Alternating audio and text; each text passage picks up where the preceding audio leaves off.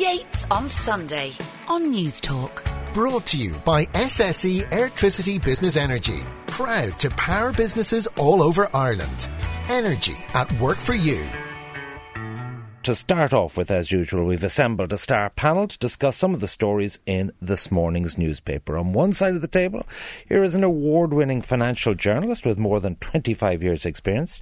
She's also a businesswoman in her own right, an entrepreneur, founder and CEO of Clear Inc. And now, God help her, she's on the board of RTE, and she's back in the trenches with me here this morning on News Talk. Margaret, good morning. I see you've gone upward and onward from News Talk. You're now in the hallowed vaults of RTE. It must be slumming it this morning for you. Well, you know, I'm doing my best to do what I can for journalism in this country, Ivan, you know. Alongside her is the Fianna Fáil spokesperson on, I'll take a breath here, Communications, Climate Action and Environment, Timmy Dooley, who, Sean Dorgan tells me, successfully resisted the threat of a second Fianna Fáil TD in the last election in Clare. How plead you? I must have been one of the few that accepted not just a running mate, but two. You'd have been familiar with that, Ivan, the sacrifices we make. Thank you for joining us. And on the far side is the former Minister for Health, amongst a number of other posts, Transport and Sport, now Minister for Social Protection, Leo Varadkar, and of course a putative candidate for Taoiseach. You're all most welcome, Leo. You've taken a break from your beer and pizza tour of backbenchers? Have indeed, spending the day in Dublin after Farmley after this for Japan Day, which would be great. But right, you know, Ivan, sounds like a total bore fest. In a different life, Ivan, it could have been you. Oh, stop! You could be going around the country yourself. We'll now move rapidly on to the front pages of the Sunday papers. Three of the papers go big on the latest twist in the movement of Holles Street National Maternity Hospital to St Vincent's Hospital campus. The Sunday Times take is the Bishop of Elphin. The Right Reverend Kevin Doran has said, Bishop says new hospital must obey the church. A healthcare organisation bearing the name Catholic while offering care to all in need has a special responsibility to Catholic teaching. The Sunday Independent has the 25-page agreement between Holles Street and Vincent's and the department, revealed the deal to curb nuns' role, full details of maternity hospital contract, no religious, ethnic or other distinction, and Harris saying failure is a betrayal of women. And then we move on to the Mail, which is an interesting twist on it. You'll recall that there was an allegation that the nuns, the Sisters of Charity, hadn't paid $3 million under the redress scheme liabilities. Their headline is Nuns $3 million redress bill paid. Basically, they had $5 million of legal costs with the commission or tribunal, and they waived that in lieu of the $3 million, and so that is a contra item, and there is no money outstanding there. And the Sunday Business Post, while it has a site story about the new maternity hospital, saying Nama site earmarked for maternity hospital and was in negotiations up to 2012, it actually went for an IDA site in the end. But their lead is a different story. There's been a lot of backchat around town here about insurance companies, for banks exiting London, not coming here. And the word has been, despite the best efforts, that it's actually the long regulatory arm of the central bank is to blame. Well, there's an FOI revelation, which is Mary Mitchell O'Connor, the Minister for Enterprise and Jobs, central bank is closed for business. Minister for Job, regulators get blamed for blocking Brexit jobs. I'm sure that story will run. But let's focus this morning with our panel in relation to the National Maternity Hospital. It seems there's a couple of net issues that are involved here, Margaret. Is there absolute clinical independence and autonomy to carry out sterilisations, vasectomies and other treatments, maybe even abortion treatments, under this agreement as published today? Or will the long arm of the Catholic ethos decide these issues?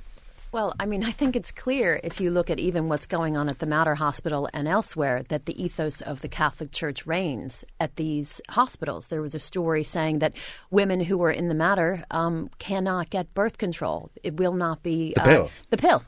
I think condoms might be dispensed there, but even women who need it for health reasons, when they're in that hospital, have to have people bring it into them. So we've also heard from doctors who work at Vincent's who say that those procedures are not allowed to take place. So, for example, if you're you want a vasectomy, you have to go elsewhere.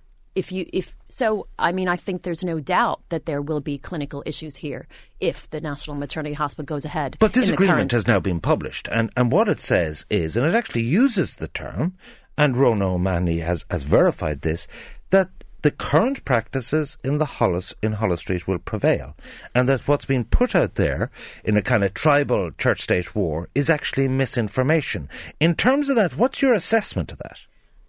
That doesn't ring true to me. I don't think that's the case. I think that if you see that these practices are already taking place at St. Vincent's, where due to their Catholic ethos that certain procedures cannot take place, that will go through to the National Maternity Hospital site. I can't really see any clinical independence when they are going to both own it and run it. Leo, on that net issue, is there clinical independence and autonomy or not? Yeah, there will be clinical independence. The National Maternity Hospital, which will be co-located at Elm Park beside the existing St. Vincent's Hospital, will have its own board.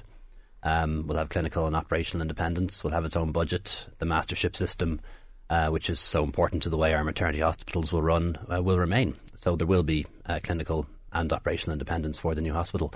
And I do think it's really essential that it does go ahead. You know, I used to work in Holles Street, and it's a great hospital, but it's 20 years ago that it should have been rebuilt, and the only place it can go, because what you do in modern medicine is you co-locate maternity hospitals with adult hospitals, the only place it really can go is St. Vincent's. So it was necessary to get a deal between these two voluntary hospitals. They're both private institutions, they're both older than the state.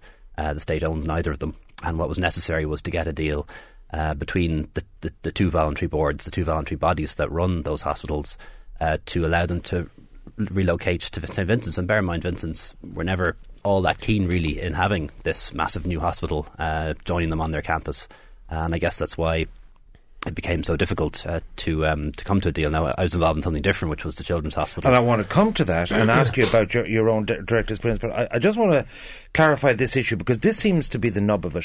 You have a set of people like Peter Boylan, very respected, former master, saying, come on. You know what I mean? There is an ethos that will prevail. You said the independence of the board. What we now have is visibility of the board. It's a 9-person board, 4 put forward by Holles Street, the management of the hospital, 4 put forward by the Vincent Group, and 1 international clinician, which strikes me as that could go either way on certain issues. Are you absolutely reassuring listeners today and the public that there is no procedure that would take place in a public hospital? We'll just say if the 8th Amendment is repealed or whatever, that there is, because we have the Bishop of Elphin coming out today saying, no, we're quite clear here. We have a certain ethos. The Sisters of Charity aren't in it for the crack. They're in it for the commitment to their vocation. Are you giving an absolute cast iron commitment that every procedure that runs counter to the Catholic ethos will take place in this new maternity hospital if it goes ahead? Every procedure that's legal in the state, yes. And, this was one of the issues when it came to co-locating this hospital. Vincent's initially wanted it to be all under a single board.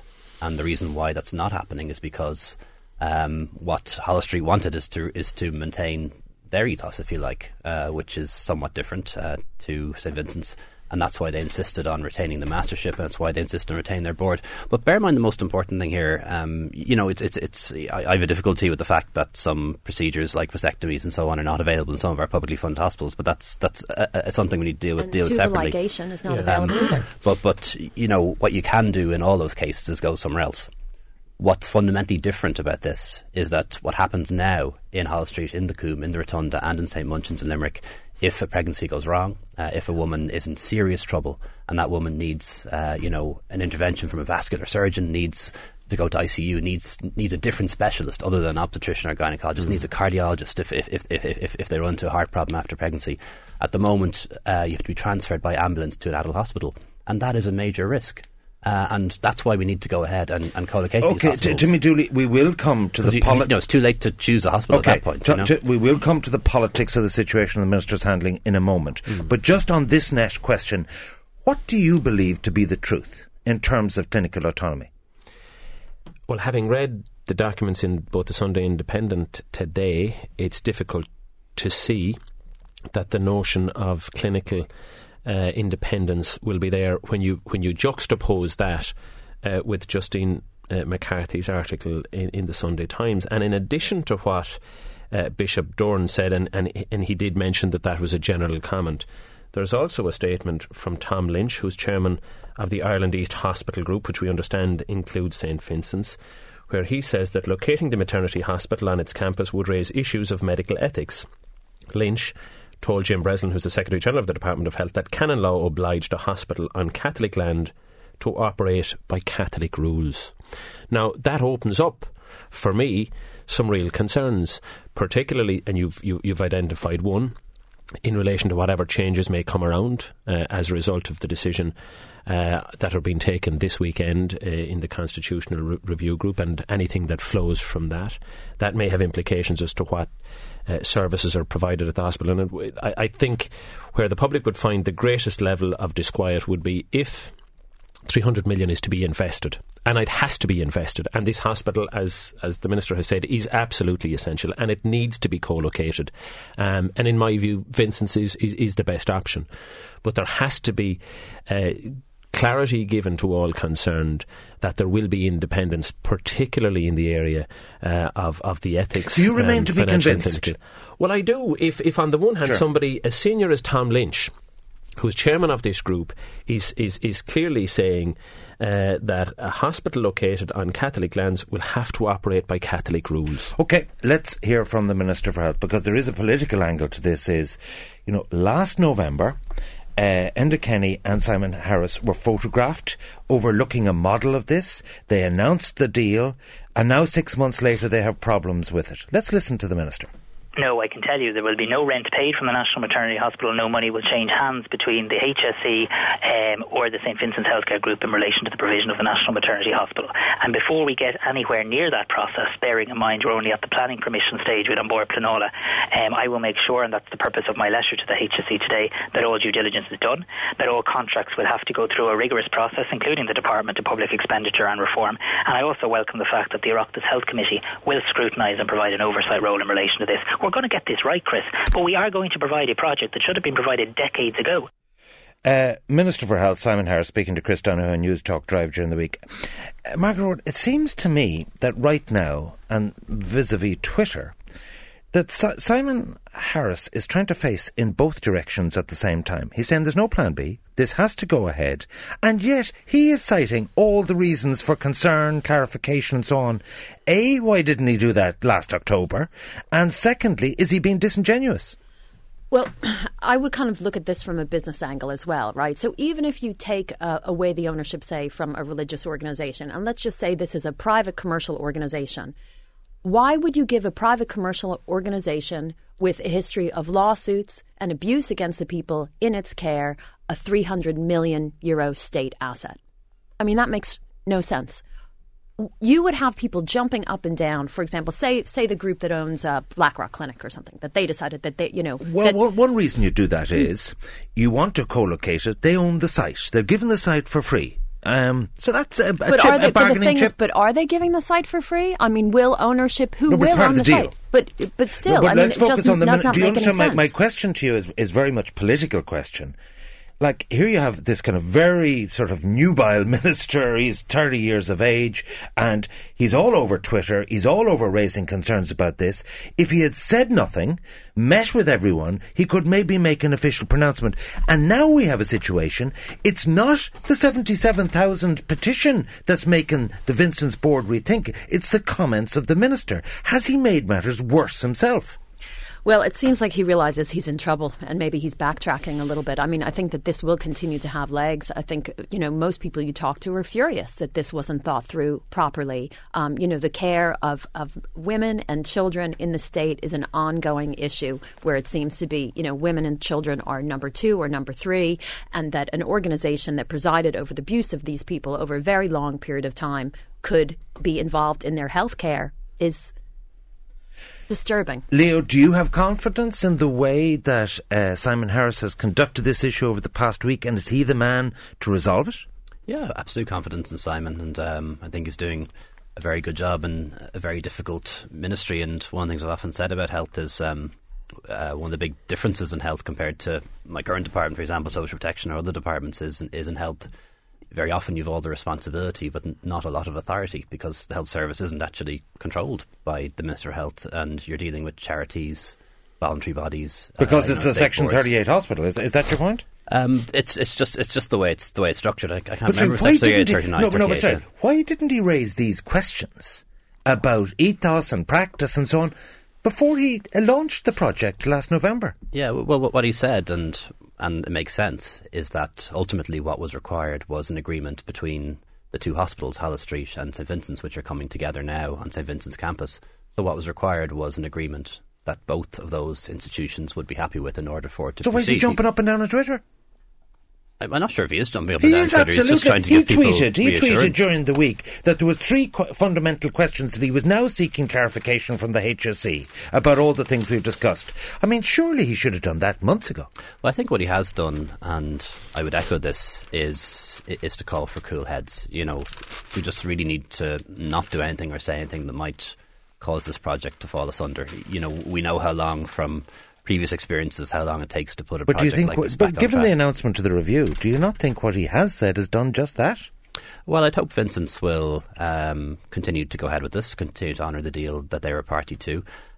You know, I think everyone in this country, including me, at this stage has a very dim view of religious orders, given what we know about the Magdalen Laundries, about mother and baby homes, about institutional abuse. But at the same time, I think we do need to recognise that there are voluntary hospitals and voluntary schools where, you know, nuns and priests and others stepped into the breach, provided education, healthcare when nobody else did in the past. I'm sorry, Minister, but, you know, acknowledging the abuse and the damage that this particular religious institution has done to people over a long period of time, 5 schools, involvement in the Magdalen Laundries, and to say that you acknowledge that, but yet you're willing to handle the care, hand the care of women and children over to them yet again, to give them a valuable state asset, to provide them with money, I think is just so hurtful to so many people. First of all, I do acknowledge that. I acknowledge it absolutely, but I hope you'll also acknowledge some of the very good work that's been done by St Vincent's. And, you know, the excellent care they have provided people. Absolutely, I will acknowledge that. But just to be clear, we're not handing over the care. Okay, that is not the Timmy, case. first of all, the Minister's handling. Yeah. I have some sympathy for the position that he finds himself in. He's now between a rock and a hard place. He's self-inflicted. To some extent. He's got to respond to a backlash of public opinion, who are rightly concerned for a multiplicity of reasons about the notion of handing over a state asset. Now, to me, that's a practice that's ongoing every day of the week. The Department of Sport invest in the local GAA club, the local soccer club. They build facilities and they hand over those facilities to the entities concerned. For me, the biggest issue is about ensuring that the path to the future learns from the past. And what I mean by that is that there is absolute independence around the ethos of the facility. I don't actually mind in whom the property is vested, because let's be honest about it, it's not as if the nuns are somehow going to be able to down the road turn this into some kind of an apartment block and sell it off. It will always remain as a medical facility. That's guaranteed. What's really at hand here is that the independence of the ethics and the clinical governance, for me, is absolutely essential. Now, whatever mechanism is put in place to protect that, that's what we've got. That's what we've got to get to. Okay, well, the final thing I want to ask each, and I'll start with you, Timmy, is should we proceed with this agreement or should we review this agreement? What should happen next? Well, I think the approach taken by my colleague Billy Kelleher in writing to the chairman of the Health Committee so that this is discussed as quickly as possible within the Oireachtas, within the Joint Oireachtas Committee on Health, thrash out and interrogate the points that have been raised by Justine McCarthy today, to see whether Tom Lynch's comments are relevant, to see whether Bishop Doran's comments are relevant, and if the agreement's in place stands the test of those comments. Margaret, proceed or review? Absolutely not. This religious order should not be in charge of the care. Even if it delays it by 2 years? You know what? Or scuppers it? I have to say that if I went into a medical facility and there was a medical issue for me to receive a procedure and I could not receive that procedure because the Catholic Church said so, I mean, that is just state money should not go towards funding. And finally, Leo, your position seems to be, irrespective of the petition of 7,000 people, irrespective of the views and distrust put forward by people like Marge, you're saying proceed regardless. I understand the issue, but what we do know for certain is that Holles Street, when it moves to the St Vincent's campus, will have operational, financial and clinical independence. So, that's enough for me to assure me that any procedure that's legal in the state will be available in that hospital. And it's important that we now get on with it. We need to not just do this one. We need to move the Coombe to James's, Rotunda to Blanchardstown, and Munchins to the Dúrdáil site in Limerick. We can't have this going on, or be back to square one and have and not have that built in 5 or 6 years' time. My panel today you're listening to is Timmy Dooley of Fianna Fáil, Leo Varadkar representing the government, and Margaret E. Ward. Now, yesterday, Leo Varadkar felt the need to unburden himself of a lead column in the Irish Examiner, where he talks about the future of public and private sector incomes and pensions. The headline is "Private Gains Need Not Come at the Price of Public Pain," and he starts it by having a attack at commentators like myself, saying it has suited some vested interest to pit the public and private sectors against each other, stoking up resentments in a divide and conquer strategy. Those working in the private sector are encouraged to be envious of the public sector. As a result, many in the public sector bristle against the external attacks and misrepresentation. Neither side benefits, nor does the Irish economy. Leo, I have to say to you, what planet are you on in the context of last week Tom Geraghty was on this station saying that the public sector unions are limbering up a year before the Lansdowne Road agreement expires to launch a pay claim for 1.6 billion, which will gobble up the entire fruits of economic growth. And you're ready to roll over and like a poodle, have your tummy scratched for them. I mean, surely the 1.5 million private sector workers are infuriated that they'll get no tax cuts because not only do we have the highest paid Gardaí in Europe, but these people all have their snout in the truck.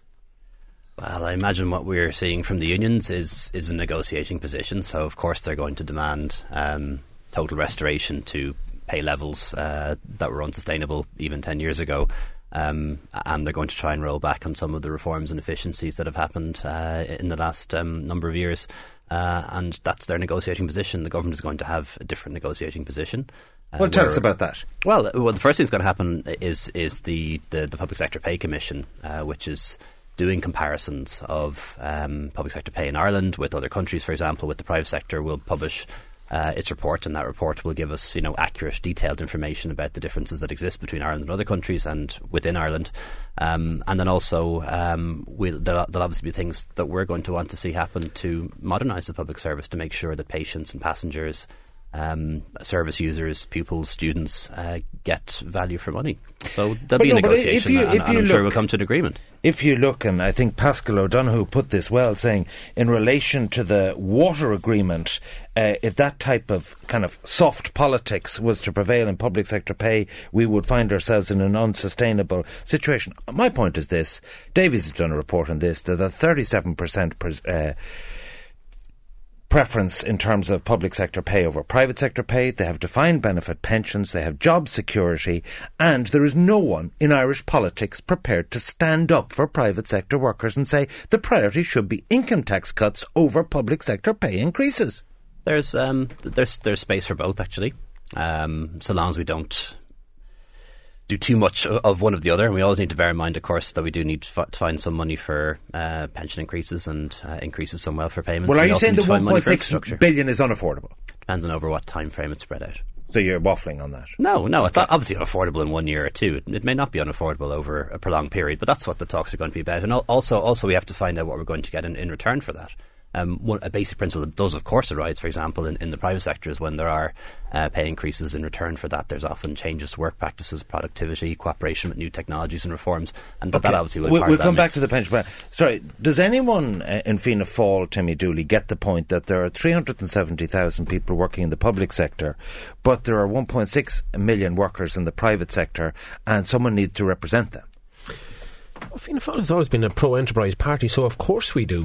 But I think what's often lost is when you talk about tax cuts, when you still have a huge deficit of investment in our services, in our infrastructure, to sort of be dangling the carrot of tax cuts and increased conditions for public sector workers, in my view, belies the necessity to invest very significantly in services and infrastructure.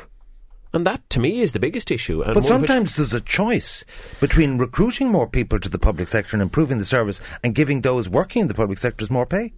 Well, no, I accept that. And I think if you look over the last 4 to 5 years in terms of the policies that we have brought forward and our commentary and more particularly our manifesto on the run into the last election, which found a very significant level of support, far greater than was expected, where we didn't dangle that carrot of tax cuts, and we didn't talk about reducing or obliterating or eliminating the USC, and we didn't talk about... You did for everyone earning under 80,000, which would be the bulk of the USC. Yeah, but I mean, that's on the lower end of it. We were targeting the investment. Well, I mean, the Fine Gael... Fianna Fáil no longer make promises, is that your point? Fine Gael concentrated on the best off in society and about reducing and eliminating their tax burden, whereas we concentrated on investing in public services, meeting the needs of society, rather than dangling the carrot of so in a word, what's your line on this 1.6 billion pay claim?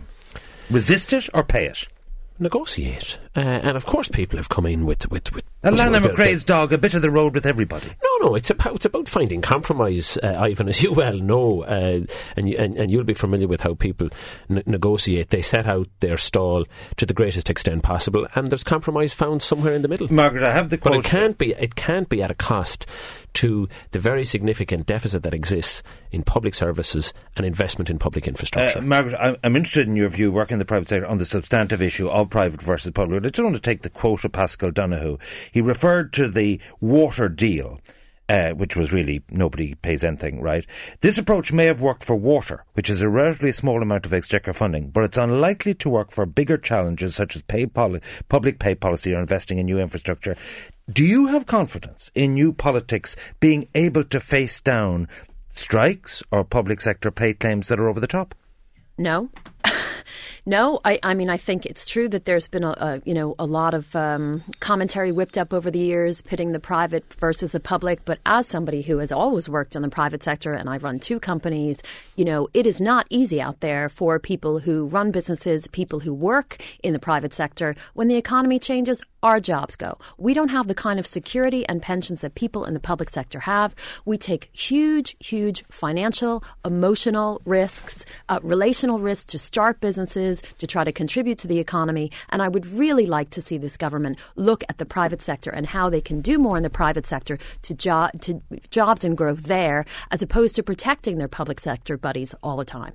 I mean, and I'd like to see in those calculations, but hang on, in the calculations that they look at, so they say, okay, if you add in the pensions of a public sector worker, they make far more than the private sector. But what about job security?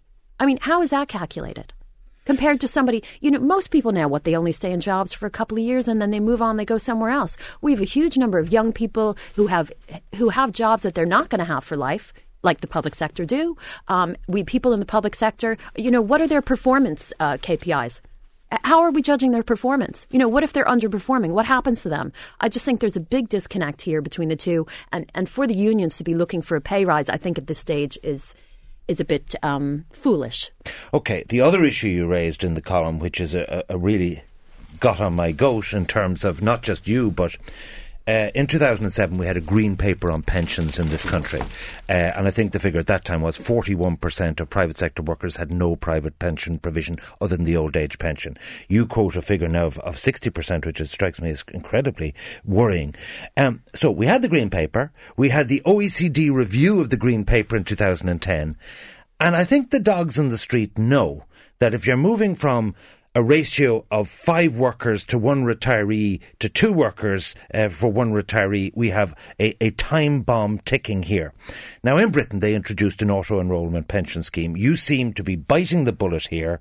And as a rule of thumb, sort of the figures I've seen, not put forward by you, is 4% employee contribution, 4% employer, and 2% by the state, which would create a very viable fund to provide for pensions. That's deeply unpopular. The reason why successive governments have done nothing nothing. Employers don't want the extra cost. Employees don't want their pay deducted. Are you saying in this column, by 2021, this will be in place under you? Yes, in a nutshell. What we do have in our labour market is we do have a real divide. It's not about pitting public against private. It's a reality. It exists. People in the private sector are paid less, are much less likely to have any provision for an occupational pension, do worse when it comes to sick leave, family leave and all the rest of it. But usually when somebody starts that conversation, they'd be in your space, Ivan. They use it as a pretext or basis to attack the terms and conditions of public sector workers. What I'm suggesting is that on some things the public sector actually has it right, and the public sector provides a pension for all of our, pretty much all our staff, not 100%, but not far off 100% of all public sector workers have an occupational pension. But private sectors did have defined benefit schemes. They've all been abolished after the recession. So, I mean, like, the point is this. Can you give us the blueprint of what you're proposing? Some companies have them. It's actually the norm in the private sector for companies to provide nothing at all in terms of pension. There was a few good employers that provided. So what are you proposing? What I'm proposing that we do is that we follow the example that's been done in other countries, Australia, New Zealand, Singapore, for example, to a lesser extent Britain. And what we do is we automatically enrol everyone into a pension scheme, into a personal retirement account, which they own, they control. They put in €1. Their employer matches it with €1, and using either tax relief or the SSIA type arrangement, the government puts in €1. And what you do, obviously, is you start off very low. You start with kind of 1% a year, but over time you phase it up to the kind of figures you're talking about. And is there an opt-out for employers and employees? There's an opt-out for the employee, obviously. But what we found in Britain, for example, is people don't opt out. You know, everyone fundamentally understands the way pensions work. The rainy day, the long term. Yeah, well, first of all, you have to pay into it. That's nobody's going to give you a free pension. How quickly could this be up and running? First of all, you have to pay into it, and the sooner you start, the younger you start, and the more you pay in, because of compounding interest, the more you get. But of course, people put it off. You know, because there's all their bills. You need to buy a house. You need to pay for your wedding. You know, you need to do other things. But actually, in Britain, where people were auto-enrolled, they tend to not opt out, because once you're in the system, you tend to... How quickly could this be up and running at a departmental, operational, administrative level? Yeah, well, it's important to get it right, of course. So what we need is legislation. We need IT systems and financial systems, and I believe we can have the first payments going into those accounts by 2021. People may think that sounds a bit far off, but there's also another good reason to give people a bit of notice, because absolutely people will have to factor it into their business plans, because employers will be paying into a pension, some don't already, and also people need to factor it into wage demands. And the way they did it in Australia, I think, was a really good way. What they agreed in Australia was, you know, instead of getting, we'll say, a 3% pay increase every year, instead it was 2%, but 1% went into your pension. And there is an opportunity, I think, now to have a similar agreement around that. Timmy, is there a possibility of all-party consensus on this, or will people play politics with it? I've been told that by 2060, our unfunded pension liability is $324 billion, over 1.6 times the national debt. You see, the problem with Irish politics, everyone thinks short-term, next election, next vote on Wednesday and the Dáil. This requires long-term planning. What's your approach to it as Fianna Fáil? Yeah, no, we'd be very much on the same space as the Minister in this regard, because everybody knows the time bomb that's ticking. And I get the point at 2021 before you start, but I think we'll have a crisis a lot sooner than 2060. And I think that will put an intolerable burden on the state. So the sooner we can get it up and running, the better. I think as we move out of recession, and we certainly haven't across the state just yet, that as people start to sort of rebuild their lives again, that they do so in a more sort of managed, progressive and careful way, and that they will start to look towards the future as their conditions improve a little bit, and recognise the importance about planning for the other side of retirement. Many people in the past thought that the growing nature in the value of property would provide them with a nest egg. And many people invested very significantly, as you know, in property, paid just the interest-only mortgages, and now find themselves in this dreadful situation where They have where the bank effectively owns the property. They still owe the bank very significant amounts of money because of the difference in value between what they owe and what the value of the property is, and they have no chance of getting out. Finally, Margaret, as an employer, would you be happy to pay euro for euro? Well, I think we absolutely need a scheme like this. We do, but I would worry about small businesses and how they could afford this. And would this apply to everybody, say businesses with under 10 people or businesses with under 2 people? I mean, we know the vast majority of businesses out there are small businesses. But those workers might need the protection the most? Yes, but can the employer afford it? I mean, I think, yes, you have to, but I just question how that's going to work for small businesses. Do you know? Yeah, well, that is the detail, and that's obviously among the things we're going to have to work out. In Britain, for example, they brought in the big employers first, and it's in the later phases they brought in the smaller employers. But I actually would agree with Ivan's comment there as well. Actually, the workers who need the most protection in the private sector are not the ones who work for the big multinationals. Yeah, no, I and the agree big with firms. that, but it's just the way that you do it for small businesses. I think if you phase in over time, like anyone will acknowledge that pay levels in the private sector in 10 years' time are going to be higher than they are now. So what you're doing is you're phasing in over a period of time, and you're giving. There's a bit of a trade-off between pay increases and pension contributions. You're listening to Yates on Sunday. We're talking to Leo Varadkar, Timmy Dooley and Margaret Ward. Now, another story that was mentioned in the census figures. Most of the headlines went to the Housing in Ireland report, but a very interesting aspect was the huge surge in those declaring themselves under the religious category as Jedi. Over 2,000 now officially say they believe in the Force.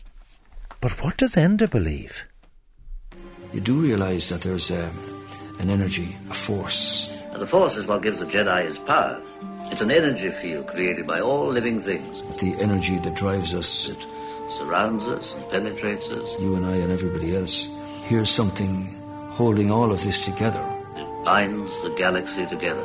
I believe that moves constantly through space and time.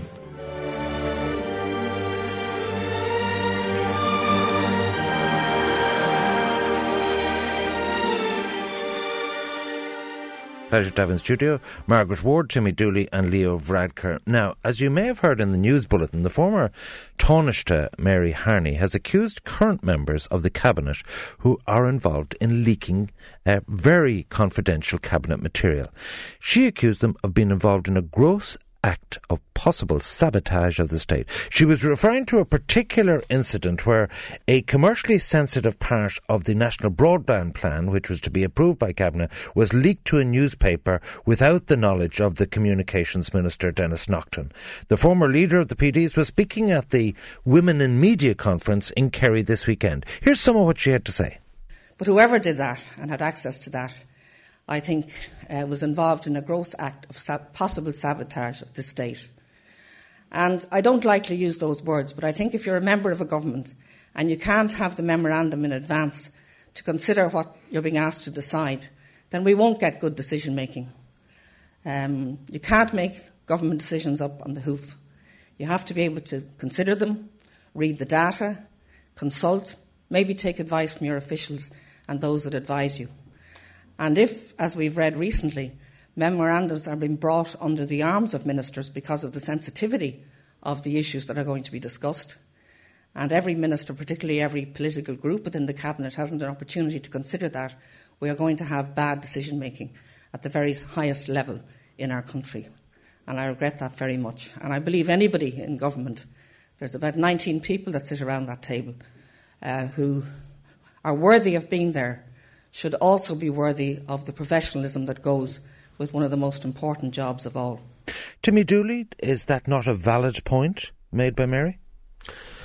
I think it is. I think it's one of the difficulties that exists perhaps in the current Cabinet or with coalition governments generally, because there's competition for access to the media. The media is a much more diverse landscape now. People use it for self-promotion, for individual promotion, for party political promotion. So when you have competing interests around the Cabinet table that are in certain silos, we see it with the independent group having a belief that they have some capacity or some very considerable input above their numeric on occasion, and they will seek to get their story out. I'm not suggesting that any of them leaked information that Minister. But the spinning of government business has become so important that sacrosanct procedures are being breached. I think sadly, yeah, but I mean, it's not today or yesterday that started either. I think that's been going on for a while. It may have reached a particular point. I'm not sure of the particular area that she talks about in relation to Denis Naughton, but Minister Naughton hasn't been behind the door at getting his stories out in advance of cabinet meetings either, and he's been quite adapted at getting his message. I used to do that in government, leak stuff and blame someone else and call for an inquiry. That was internal department stuff. It's not unusual across the piece that those who shout loudest about leaks from parliamentary parties, I know of some. I hear you. Leo, it's a disgrace. I think Mary Harney has her finger on the button once again. Cabinet can only work on the basis of two principles. First of all, that we're collectively responsible for decisions that are made. Even though you mightn't always agree with the decision, once it's made, we're all collectively responsible for it and have to support it and take responsibility for it.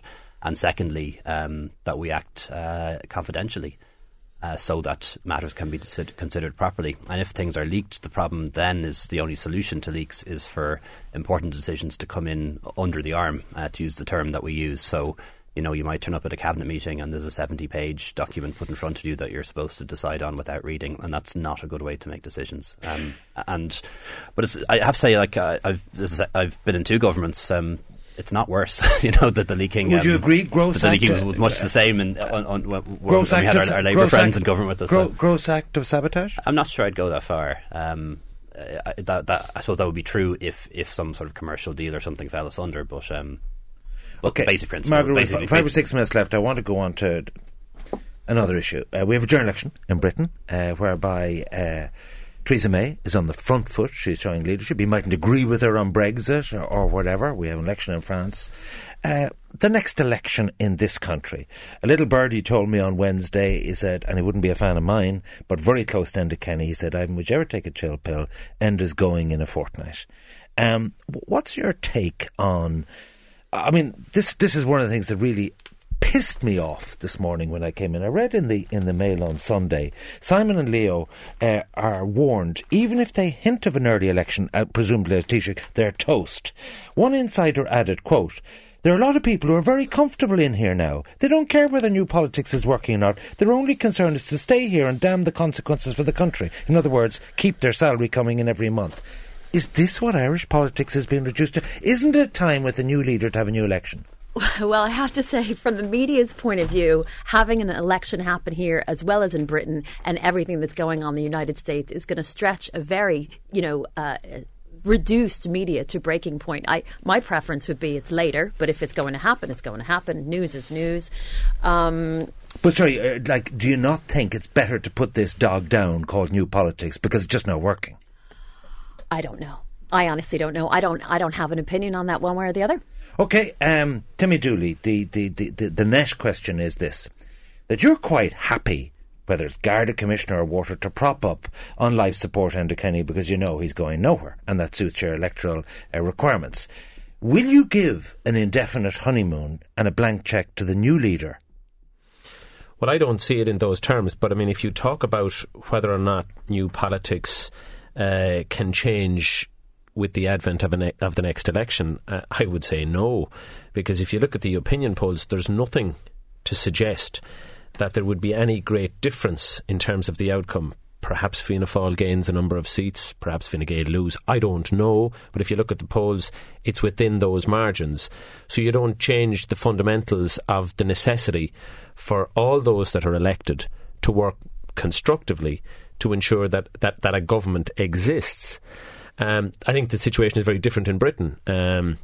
I think Theresa May recognised that the Labour Party were on the floor, had no chance of surviving, no chance of recovering. My question is this, do you think the election of a new leader actually hastens the timing of the next election or not? It will depend on the attitude taken by the new leader. It will depend on the behaviour of the new leader, and it will depend on whether or not they're prepared to follow the confidence and supply arrangement that exists, which provides for Fianna Fáil to facilitate the continuation of that government. If the new leader, whoever that may be, continues in the same vein, then it certainly won't be caused from Fianna Fáil's perspective, but the new leader may have a different view. Well, one of those people could be you, Leo. What is your stance? Because you've spoken about this during the week. What's your stance as Taoiseach about doing a Theresa May and looking for a mandate? It's a hypothetical question, Ivan. So I can. Well, it's right. It's a very real leadership question. It's a real question, but I can only obviously give you a hypothetical answer. And of course, the converse of what Timmy says is true as well. It will depend on the attitude of Fianna Fáil and the behaviour of Fianna Fáil as well. But I don't envisage there being an early election in Ireland. Really for two reasons. First of all, I don't necessarily think that the outcome would be enormously different to what we have today. We're not 20 points ahead in the polls in the way that Theresa May is. And secondly, we are in a coalition. We've entered into an agreement with a number of independents. And I don't think it would be right for Fine Gael as the major party to, if you like, pull the rug out from under them. Ultimately, after an election, because of our electoral system, you're going to have to look for coalition allies. And where are you going to find them if you... But do you not see a situation, say, next autumn, that we lurch from one crisis, lately it's been water and the Garda Commissioner, we lurch to one crisis on, be it housing or some controversy or other, and the government is constantly beholden to Fianna Fáil, or that there's a lack of clarity of whether Fianna Fáil will bring it down. It leads to, as one civil servant told me, paralysis. Well, fundamentally what it'll boil down to is to whether... you can get budgets through, for example, as to whether we can have an agreement with the public sector unions that you mentioned on pay, lots of other things. But notwithstanding the fact that decisions are harder to make and slower to make at the moment, there are a lot of good things happening. So there are no circumstances where you at Taoiseach would seek a mandate of your own? I don't envisage it. OK. We're going to leave it there. I want to thank our panel for the varied discussions in relation to hospitals, public and private sector angst and the next election. Timmy Dooley, Fianna Fáil spokesperson on environment, communications, the weather and a few other things. Thank you for joining us. Margaret E. Ward of Clear Inc, RTE and lots of other things. And Leo Varadkar taking an important break from his round the country. It used to be rubber chicken in my day. Now it's trendy beer and pizza. Thank you one and all. Yates on Sunday on News Talk. Brought to you by SSE Electricity Business Energy. Proud to power businesses all over Ireland. Energy at work for you.